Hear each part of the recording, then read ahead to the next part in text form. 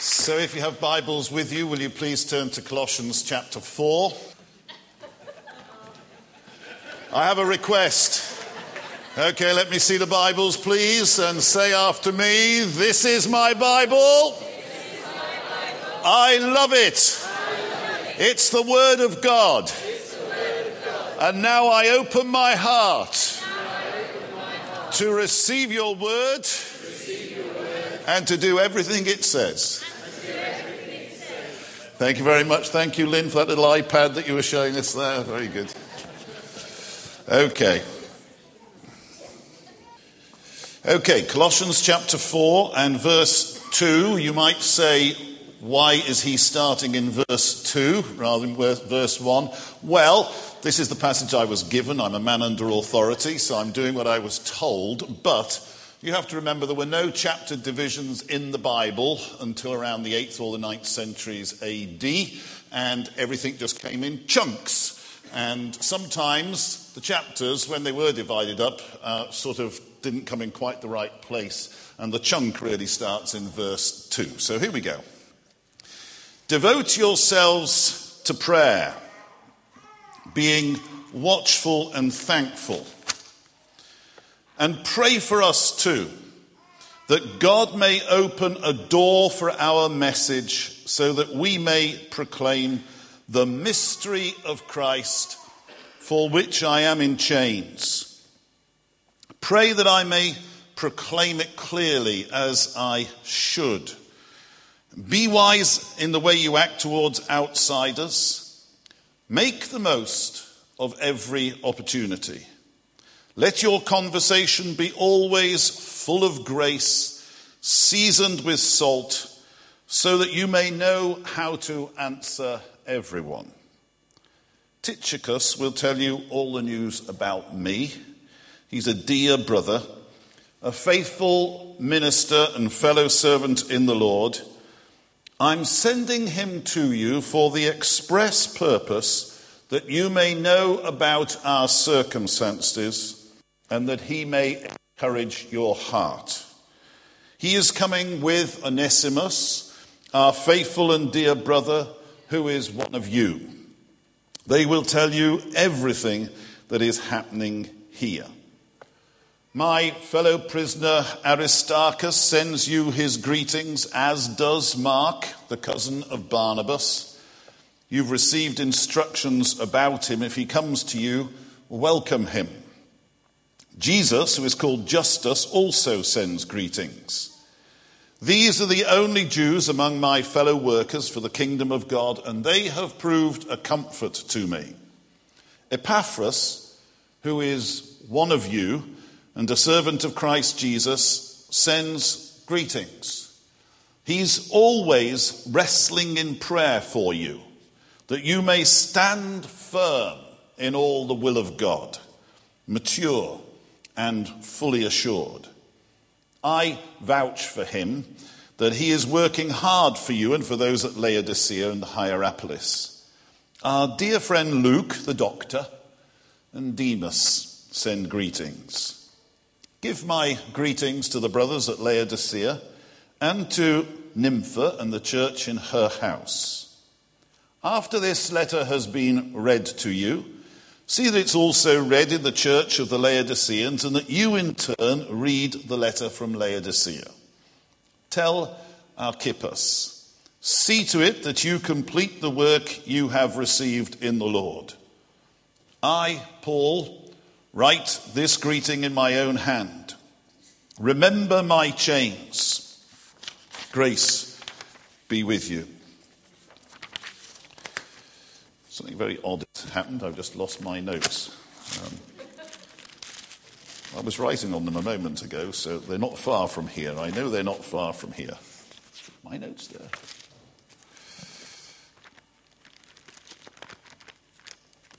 Oh, here they are. Sorry, it's just one of those panic moments when you think, crumbs, I might have to do without them. That wouldn't be so bad, I suppose. What I want to do is to try and pick up the two major themes of these few verses in which Paul says a number of final thoughts. Now, I don't know about you, but when I read the letters of Paul, you read sort of the bulk of his letter to Romans, for instance, and you get to chapter 15, and then you've got all the personal greetings bit at the end, greet this person, greet this person, greet this person, greet this person, and it's just a list of names. And it's especially difficult when it's people you don't know. I've travelled a lot over the years, and I used to come back home with lots of pictures, and I'd sort of say to Lorraine, look at these are people I was meeting. She says, look, it's just a sea of faces. I don't know any of them. I mean, you're very excited about people you know, aren't you? But it's actually quite difficult to get excited about people you don't know. And so what tends to happen when we read these letters of Paul is that we sort of read the main bits, and then all the namey bits we tend to leave. I'm going to encourage us not to do that this morning with this letter of Colossians, because there are quite a few important things said about these guys. And perhaps it will encourage us how we think along the same lines of Paul. So I am going to get something out of the people. But the first thing I want to talk about is the aspect of prayer. And of course it comes out right at the beginning of this passage here. Devote yourselves to prayer. Now, if there is anything that is likely to make us feel guilty, it's when we start talking about prayer. And when we have a week of prayer, like we're coming up to this week. Oh no, I'm not sure whether I can engage that much. I don't know whether it fits into my program, my agenda. I don't spend enough time praying, and I'm not very good at it anyway. I get distracted in all sorts of different directions. And so a sermon on prayer isn't very encouraging. And half this morning's talk is going to be about prayer. So, put your armour on, and we'll see if we can make it a little bit less burdensome than it might otherwise be. Lorraine and I happened to go on the first Sunday of this year to speak in another church, not a million miles away from here, but not actually in the Oxfordshire region. And the leader of this church said to me, it would be really, really lovely if you could come and give us a sort of visionary word for 2011. We'd really like to hear something that will set us off into 2011 with a sense of vision and purpose, and we know where we're going, and this is really great. So a few days before that first Sunday of the year, I was praying and saying, Lord, what? I didn't know this church enormously well. I've known various people in it for years, but I didn't know sort of where they were at and what they were doing. So I sort of kept saying, so Lord, what? What vision do you want to lay before them for this year? And all I got through that week was, why don't you talk about praying and reading your Bibles a bit? That was literally all I got. And I kept praying and it was a struggle, because I kept saying to myself, but Lord, this isn't really a very visionary word. This isn't what they wanted. And there was a struggle of wanting to give some great vision for church in 2011 and victory in 2011. And all I was getting is, how about reading your Bible and praying a bit? And, there's only one thing to do when you feel you're hearing something from God, and that's to obey. And so I said to Lorraine, look, this is all I'm getting. I'd like you to help me a bit. Because we have different struggles, actually, in our own personal lives. Lorraine's a very good prayer, and I'm not. I have to apply myself to it. I have to work at it. And I really enjoy reading the Bible, and Lorraine does not. So we're quite a good partnership, really, because we can help one another a bit in these two things. Now, I want to ask a question. Who here are the really good prayers? Okay, that's 3, I think. Okay, so who struggles with prayer? Okay, I'll get Lorraine to pray for you all afterwards. I think that's, you're going to be busy. Lunch is going to be late today. Anyway, who really loves reading the Bible? Who struggles reading the Bible? Yeah, okay, all right. Anyway, I'm not going to talk about reading the Bible. You have to work that one out on your own. I'm going to talk a bit about prayer as it... But you know, we went and we gave this word together and we talked very, very honestly about prayer and reading your Bible and the struggles that we all have. Listen, let me say this very, very clearly to start off with. Reading the Bible and prayer is your oxygen line to God. And if you have struggles with it, it's all very normal. And it's one of the areas of struggle for all Christians because it's so important. And let me tell you this, if the enemy has his foot on your oxygen line, he won't be out to attack you in all sorts of weird ways. Go and murder this person, go and slander that person, go and, punch that person on the nose and all the rest of it. He already has his foot on your oxygen line. That will lead to your demise spiritually. So this is absolutely essential. So anyway, Lorraine and I went to this church and we shared very, very honestly and very openly, and I think we're very, very practical about the whole subject of prayer and reading the Bible. And this was their great vision for 2011. Actually, I think it's a very good vision for 2011. It's not a bad vision for Passion Week either this week. So there you go. Flocks of people. This is a good church, a good charismatic church, a member of the Salt and Light family of churches, But I couldn't believe how many people came to us afterwards and said, "Oh, that was wonderful, so helpful, so refreshing, etc., etc." And this is what that told me. Not that we had spoken well, because I don't think it was especially brilliant or anything else. It was just us being very honest about what's going on. But simply because so many people are living in defeat in this area. And so I'm going to talk a little bit about prayer. And if you know it's a challenging area, an area in which you do live in a degree of defeat, I want you to hear the word that was prophesied. I'm sorry, I don't know your name and I should. Carrie Ann.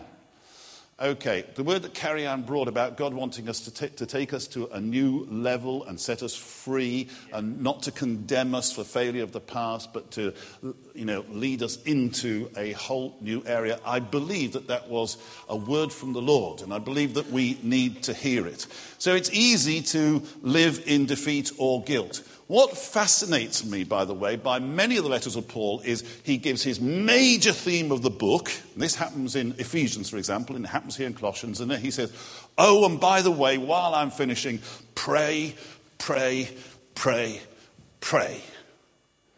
Right. So it is the final thing. This is the final thing. But it's so important it can't go without saying. Pray, pray, pray, pray. It's our vital oxygen line. And here we have it, verse 2, devote yourselves to prayer. The word means not only devote yourselves, but keep devoting yourselves and keep persevering at it. It's a very strong word. Keep persevering at prayer. Keep going. Stick at it is the thrust of this word.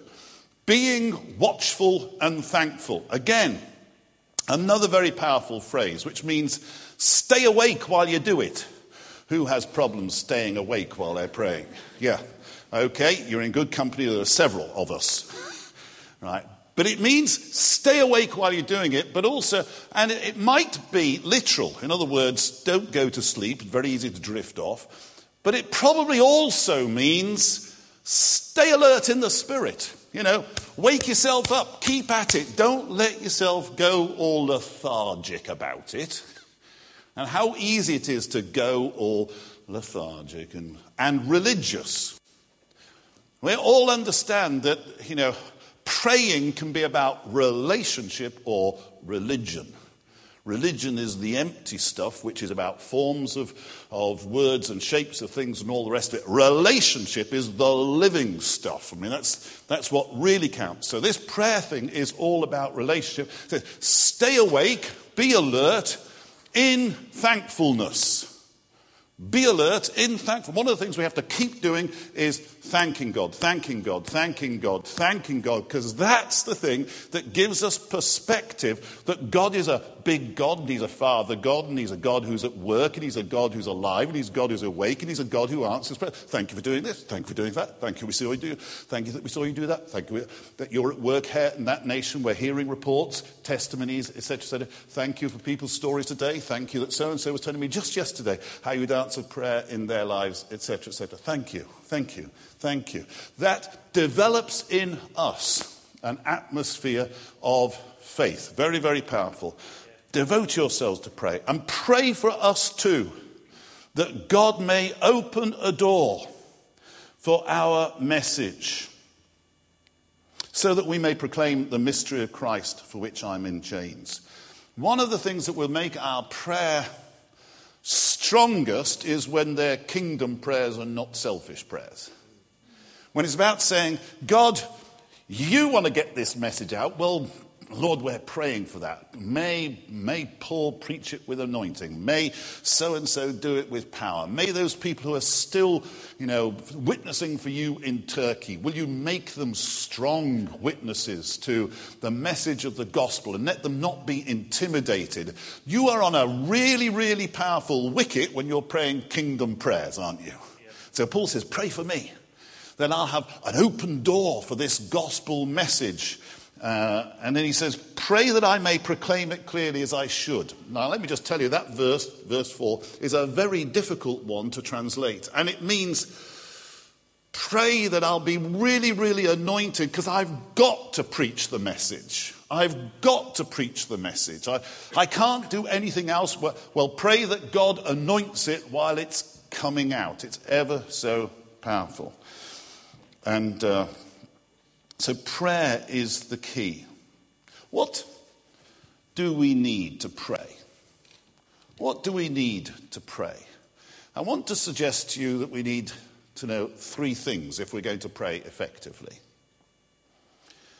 First of all, we need to know that God's near and that he's a father. Yeah. I want to suggest to you that it is not enough to know that God is sovereign. One of the important things to know is that God is sovereign. That we are praying, when we pray to God, to an all-powerful God who can do all things, whose arm is not shortened that it cannot save, who wants to see the gospel go out, and who knows about all the details of your life and all the rest of it. So it is important to know that, but we have met some very strong people in our lives who don't care a jot. And you might believe, and it is possible to believe, and various religious people believe, that God is a sovereign God, but they're not really sure whether he cares about me, or my prayer, or listening to me. And one of the, when his disciples said to Jesus, Jesus, teach us to pray. He said, when you pray, pray our Father. Yeah. The important key for their effective prayer was not great flowery language, but knowing who they were coming to. They were coming to a Father who cares. He is strong, but he cares. And he knows what's going on in our lives. So the first thing we need to know is that God's near and he's a Father. Now, I want to say something here, because if we really, really do not understand how much of a Father God is in our lives and how much he cares for us, our prayer life will always be a lot more like hope than assurance. There are a lot of Christians who hope for the best. Hoping for the best is not faith. And a lot of it tells me is that we don't understand the fatherhood of God. It's not to do with the power of prayer. It's not understanding the power of the fatherhood of God. It's all of us believe that prayer is effective. The question is, will ours be heard? So this is an absolute key. This is the first thing we need to know. If that's a gap in your life, can I suggest that prayer will always be weak? And perhaps you need to look at this particular area first and foremost. And maybe there's something that God still needs to click into place in our experience. I want to read just a couple of pages of a book. Now, I don't know about you, but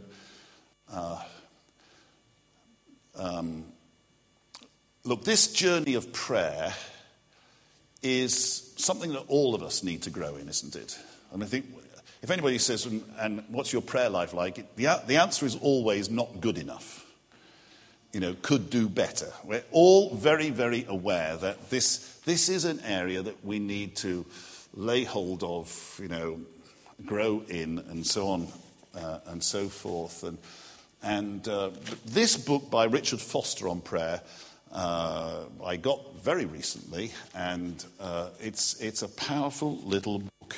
And I just want to read a few paragraphs to you because I feel like he's got some keys here, but it's really all about God wanting us and welcoming us and being a father to us and so on. And he says this: God has graciously allowed me to catch a glimpse into his heart, and I want to share with you what I've seen. Today, the heart of God is an open wound of love. He aches over our distance and preoccupation. He mourns that we do not draw near to him. He grieves that we have forgotten him. He weeps over our obsession with muchness and manyness. He longs for our presence. And he's inviting you and me to come home. To come home to where we belong. To come home for that for which we were created. His arms are stretched out wide to receive us. His heart is enlarged to take us in. For too long we've been in a far country, a country of noise and hurry and crowds, a country of climb and push and shove, a country of frustration and fear and intimidation. And he welcomes us home, home to serenity and peace and joy, home to friendship and fellowship and openness, home to intimacy and acceptance and affirmation. We do not need to be shy. He invites us into the living room of his heart, where we can put on old slippers and share freely. He invites us into the kitchen of his friendship, where chatter and batter, I think that should be banter, mix in good fun. He invites us into the dining room of his strength, where we can feast to our heart's delight. He invites us into the study of his wisdom, where we can learn and grow and stretch and ask all the questions we want. He invites us into the workshop of his creativity, where we can be co-laborers with him, working together to determine the outcomes of events. He invites us into the bedroom of his rest, where new peace is found and where we can be naked and vulnerable and free. It's also the place of deepest intimacy, where we know and are known to the fullest. The key to this home, this heart of God, is prayer. Perhaps you've never prayed before except in anguish or terror. It may be that the only time the divine name has been on your lips has been in angry expletives. Never mind. I'm here to tell you that the Father's heart is open wide. You're welcome to come in. Perhaps you do not believe in prayer. You may have tried to pray and been profoundly disappointed and disillusioned. You seem to have little faith or none. It doesn't matter. The Father's heart is wide open. You're welcome to come in. Perhaps you're bruised and broken by the pressures of life. Others have wronged you and you feel scarred for life. You have old painful memories that have never been healed. You avoid prayer because you feel too distant, too unworthy, too defiled. Do not despair. The Father's heart is open wide. You're welcome to come in. Perhaps you've prayed for many years, but the words have grown brittle and cold. Little ever happens anymore. God seems remote and inaccessible. Listen to me. The Father's heart is open wide. You're welcome to come in. Perhaps prayer is the delight of your life. You've lived in the divine atmosphere for a long time and can attest to its goodness, but you long for more. More power, more love, more of God in your life. Believe me, the Father's heart is open wide. You too are welcome to come higher up and deeper in. If the key is prayer, the door is Jesus Christ. How good of God to provide us a way into his heart. He knows that we're stiff-necked and hard-hearted, so he's provided a means of entrance. Jesus the Christ lived a perfect life, died in our place, and rose victorious over all the dark powers so that we might live through him. This is wonderfully good news. No longer do we have to stand outside, barred from nearness to God by our rebellion. We may now enter through the door of God's grace and mercy in Jesus Christ. If we're going to be effective prayers, it has to be through knowing that he's near and he's a father. Secondly, we need to know that he listens as we pour out our hearts. He listens as we pour out our hearts. Sometimes I think we think, well, I couldn't possibly say that to God. I shouldn't say that, should I? I'm a Christian. I shouldn't be negative, should I? I'm supposed to be living in the victory of Christ. One of the things I like about all of those Psalms in the Old Testament is a good many of them are thoroughly realistic about life and how it's not working. And how even prayer isn't working that well. And I cry to God and that's not working. In other words, a psalmist is often realistic about what's going on in life. And you can be realistic. And if you think there are some things that you can't say, then the depth of your being will never be touched as it should be by this journey of prayer. And it will never be cleansed as it could be by this journey of prayer. So the second thing we need to know is that God listens to all the outpourings of our hearts. And the third thing we need to know is that he speaks. But it's often in whispers. He speaks, but it's often in whispers. I'm really trying to be ever so simple this morning. I think if we don't have the foundation right, we can say, how can we get into the third heaven? Well, if you haven't started, getting off the earth somewhere, you're not going to get into the third heaven to pray and, do business with God. One of the things that Elijah had to understand when he was desperate, you see, when things are going well, prayer isn't too much of a problem. Everything works for you.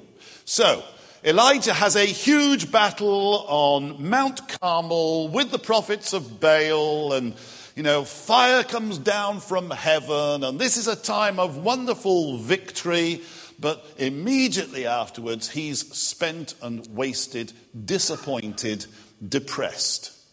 It's one of the amazing things is how fast, you can go down. Do you ever think that about yourself? Here I am walking along in the sunshine, and then suddenly something happens and bang. And you think, why did I go down that fast? Well, that's life. That's life. And Elijah hits the wall and he goes down into a depression, and he thinks he's the only servant of God round and no one else is with him. And he has a sort of encounter with God. And there's an earthquake and lightning and thunder and all the rest of it. And you would think, wouldn't you, that he'd soon come to his senses and hear something. No, he doesn't.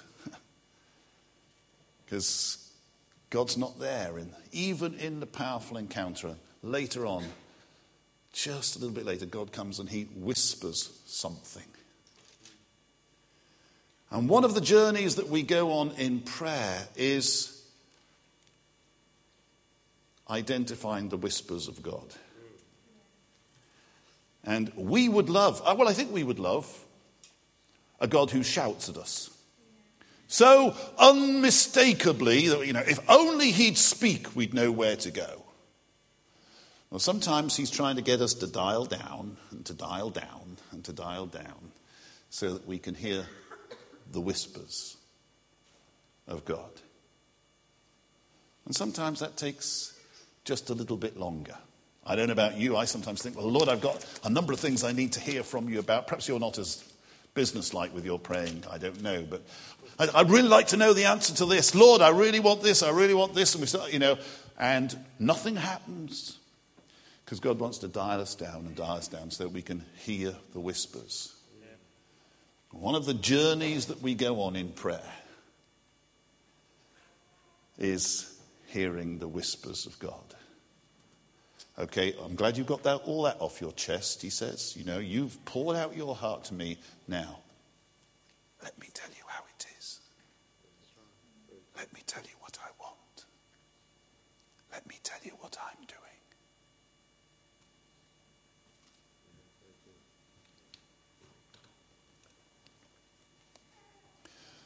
Now, there are all sorts of exercises in prayer. I mean, this isn't a how-to thing. This is about what's really at the heart of it. Paul says, pray for me. Pray. Devote yourself to prayer. In a moment, I'm going to talk about relationships and people because they're important. Many years ago, I had a lady who was my secretary, a wonderful, wonderful woman of God who's still here, still lives in Abingdon. And she had been widowed in her 30s, left with 4 children. It was a tough path that this lady had to walk.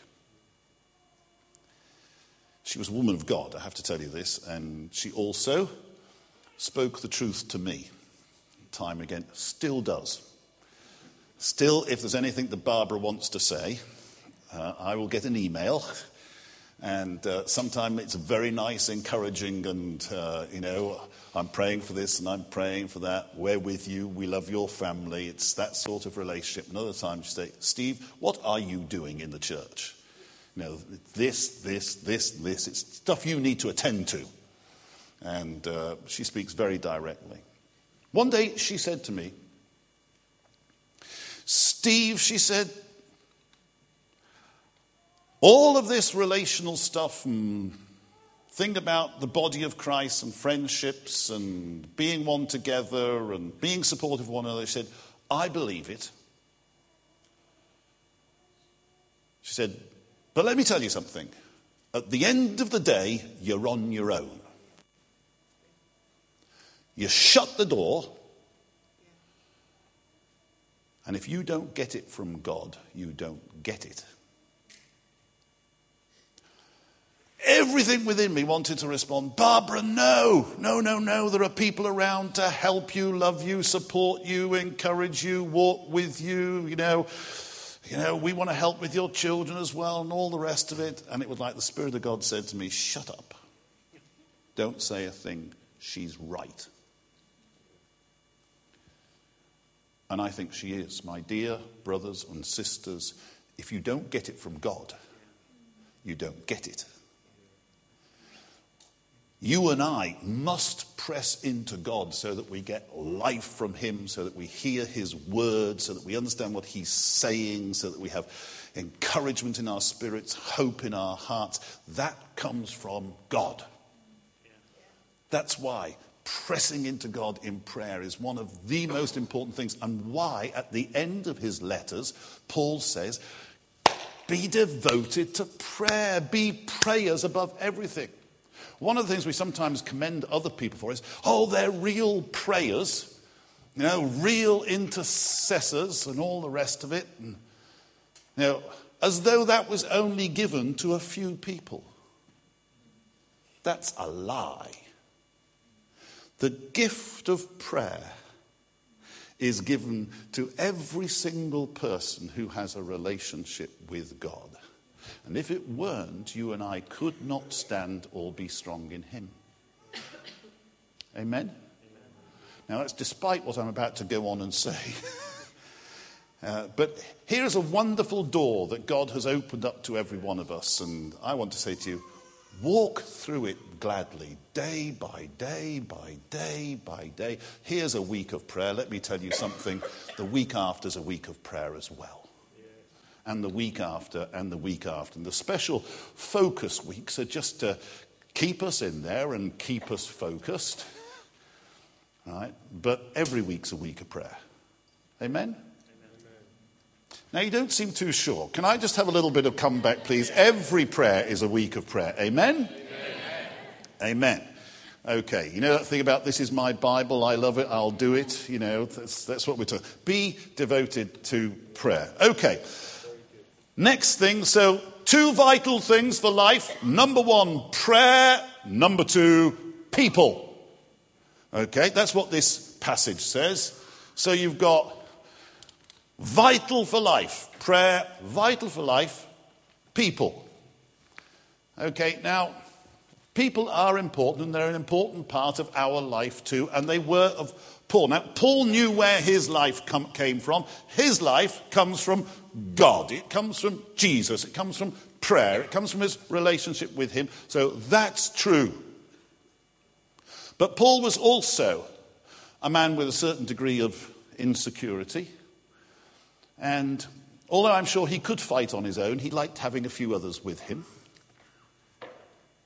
And these people were very important to him. And so he starts to list them off. There's Tychicus, Onesimus, Aristarchus, Mark, Jesus Justus, Epaphras. This isn't just a list of names. When he thinks about them, he thinks about qualities in their lives that are so important to him. He thinks about Tychicus and he says, hey, there's a fellow servant if ever there was one. Just like we're all trying to serve the Lord here, right? If I've got anyone serving the Lord alongside me, it's Tychicus. It's a Syundulos, he's called. And if I think of Aristarchus, there is no one I'd like with me in a tricky moment like Aristarchus. He's a real fellow fighter or fellow soldier. So we want the fellow servants, we like the fellow fighters. Who wants somebody who can fight alongside them as well? Not with us, but by us. Okay. And then he said, and I think of Justus and Mark, and they're fellow workers. Fellow workers. And one thing about the kingdom is, and church, which is an agent of the kingdom, is it takes work. And it takes willing workers. And I'll tell you what, missional communities will also take willing workers. Any number of willing workers. But especially people who'll work. Yeah. And Paul says, I need workers alongside me. And when I think of Mark, and it's interesting because he'd had a bad relationship with Mark, Barnabas' cousin. In fact, Barnabas and Paul had so disagreed about Mark, who Barnabas wanted to take on a missionary journey with him, and Paul said, no, he's unreliable, I'm not taking him. So that led to 2 teams. I don't know whether this is God's design or man's weakness. I really don't know. But then we had Paul and Silas and Barnabas and Mark, because Barnabas and Paul couldn't agree on taking Mark with them. So Paul wasn't really strong about Mark. But here we are. He says, and there's no one quite like Mark. Ooh. They've worked through their problems. They've worked through their relational difficulties. And now they're working together again. There's a good message for all of us. Okay, that we go through relational difficulties sometimes with people. We'll get it sorted and get on. Don't let it don't write people off forever. Well, they let me down once. So, forgive. Get it sorted. Move on. Talk it out. I don't know. But anyway, here we are. Here's fellow workers. And then he said, and Epaphras. Oh, there's no one I'd rather have like Epaphras. He wrestles in prayer. He's a fellow prayer. Because Paul's a prayer too. I work with quite a lot of different people on teams. When I go out other places, and that's most of the time, I always take other people with me. And it's just great when you have sort of people who you know are going to be right with you, heart to heart. You don't have to pull them along. You're not constantly feeding faith. They're right with you. I visit a number of churches with a brother of mine called Ron McLean. Some of you know Ron McLean. Listen, there is no one like Ron when you need a spiritual dimension to come in, an avenue to heaven. He's a prayer like nobody's business. And you're sometimes walking through a bit of treacle in some situation that you're going through, and Ron just prays heaven down. I mean, it's always breaking in, because that's Ron. He's wonderful. And I love going out with Roger Cole as well. And, we go out together. I normally do most of the preaching, teaching, and then say, Rog, what you got? Well, those of you who know Roger know he's always got something. He's got words of knowledge, words of revelation. God moves in supernatural power. And shall I tell you what I really love? It's not actually mostly that stuff. It's just good fun with Rog. It's just good fun. When we went to Nepal and India last, which was last November, December, we went to 3 different situations, and he'd just got a new CD that had and one track of this CD had captivated Roger's heart. And it was the latest Godfrey Birtles CD, and one of the tracks is, it's bubbling in my heart. Now, you may not know this, but this is a great old Pentecostal hymn. It's not a new song, it's a good old Pentecostal one. But this track had captivated Roger's sort of spirit. And all he could think about all the time that we were ministering to all sorts of people was, it's bubbling in my soul. So everywhere we went, he says to the guys, can you put this CD on? Can you put this CD on? And in the midst of worship, in serious conferences of all sorts, Roger would say, I've just learnt this new song. Can you sing it with me? It's bubbling. And he gets the whole lot moving. Everywhere we went, we were in several different situations. Roger's bubbling with the life of the Holy Spirit. It was fun. There's nobody I'd rather have with me than a Ron or a Roger. Or quite a few other people when I think about it.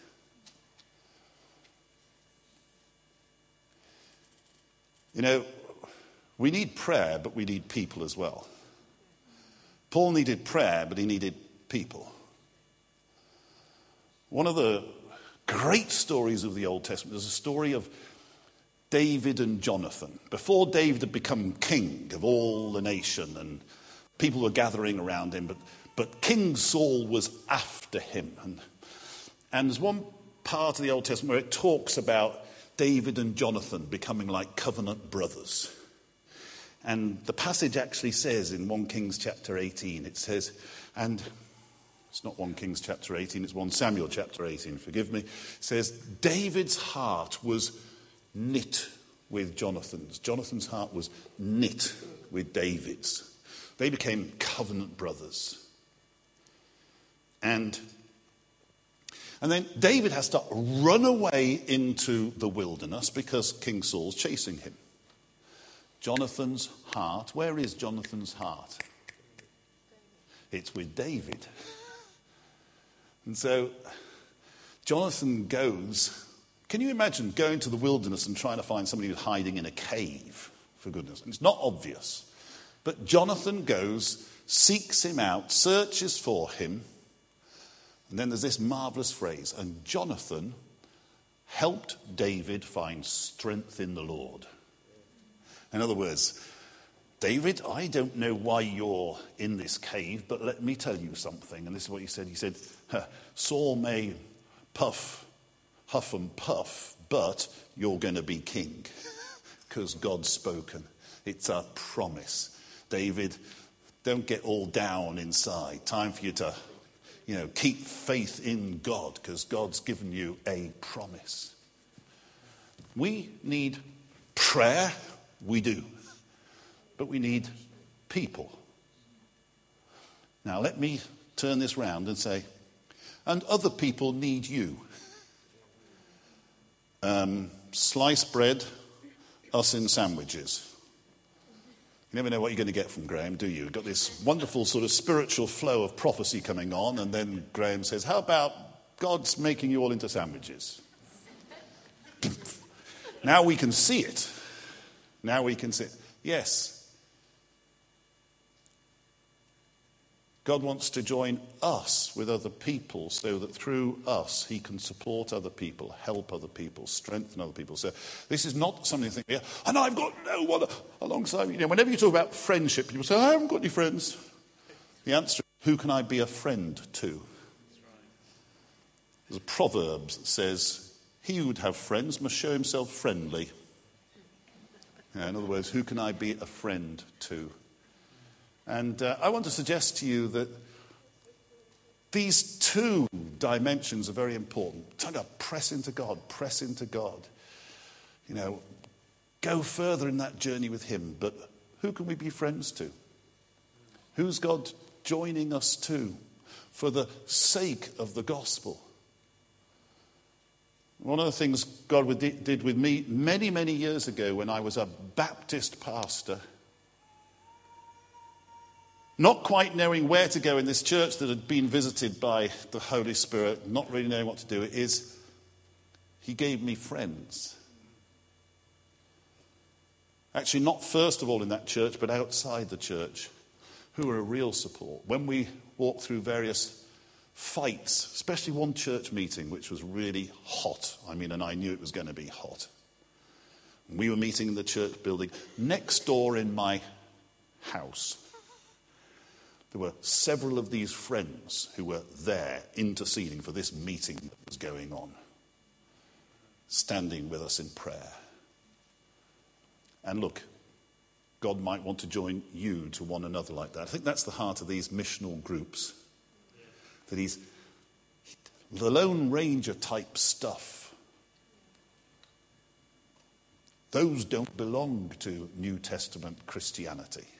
There's something seriously missing in me and my ministry type stuff. I'll just do it for Jesus. We need prayer and the power of God. We need people with whom our lives are joined and connected, linked and tied for the kingdom of God and for what he wants to do. And if we want to be strong for him in the kingdom cause, it'll be about finding the joinings of God and those who we can work with in a way that our lives can have multiplied power to them. Let me just finish off. There's a verse in Ecclesiastes chapter 4 that says 2 are better than 1. Now, this passage is normally read at wedding services, but it's not about weddings. And it's not only about marriages, although I'm sure it's true of marriages, that 2 are better than 1. But it's about finding the joinings of God and working together. It's the Jonathan David type situation, finding friendships and joinings of God that will make us strong, keep us strong. And it says in these verses, I'm going to finish off with this. If I can find the book of Ecclesiastes. Yes, here we go. 2 are better than 1 because they have a good return for their work. 2 people are more productive than 1. Fairly obvious. If one falls down, his friend can help him up. But pity the man who falls and has no one to help him up. Self-evident. Okay, so stronger together. Also, verse 11, if 2 lie down together, they'll keep warm. But how can one keep warm alone? It's my wife's plea to me, especially when her feet come on me again. More encouragement. We can keep one another warm. There's a greater sense of encouragement together. Though one may be overpowered, 2 can defend themselves. A cord of 3 strands is not broken quickly. And with God in the mix, 2 are unbeatable. If God's this 3rd strand. There's something about, Jesus said, if 2 or 3 of you agree about something on the earth, it shall be done. The power of agreement, working together, side by side. We need to give up our individualism and get into the sort of joinings that will make us all strong together for the sake of the kingdom. Amen? And if God stirred up anything as we've prayed and you just want to pray with us, if those of you who struggle in prayer want to get Lorraine to pray with them, she's ready. And so are others, because it doesn't depend on Lorraine. If it's time for breakthrough in this whole area of prayer, then come for breakthrough. If you know the enemy's foot is on your supply line, time to repent, get breakthrough, and get the oxygen flowing again. So whatever level we want to respond on, if you want prayer, please respond and let's get the Spirit of God moving more powerfully in us again.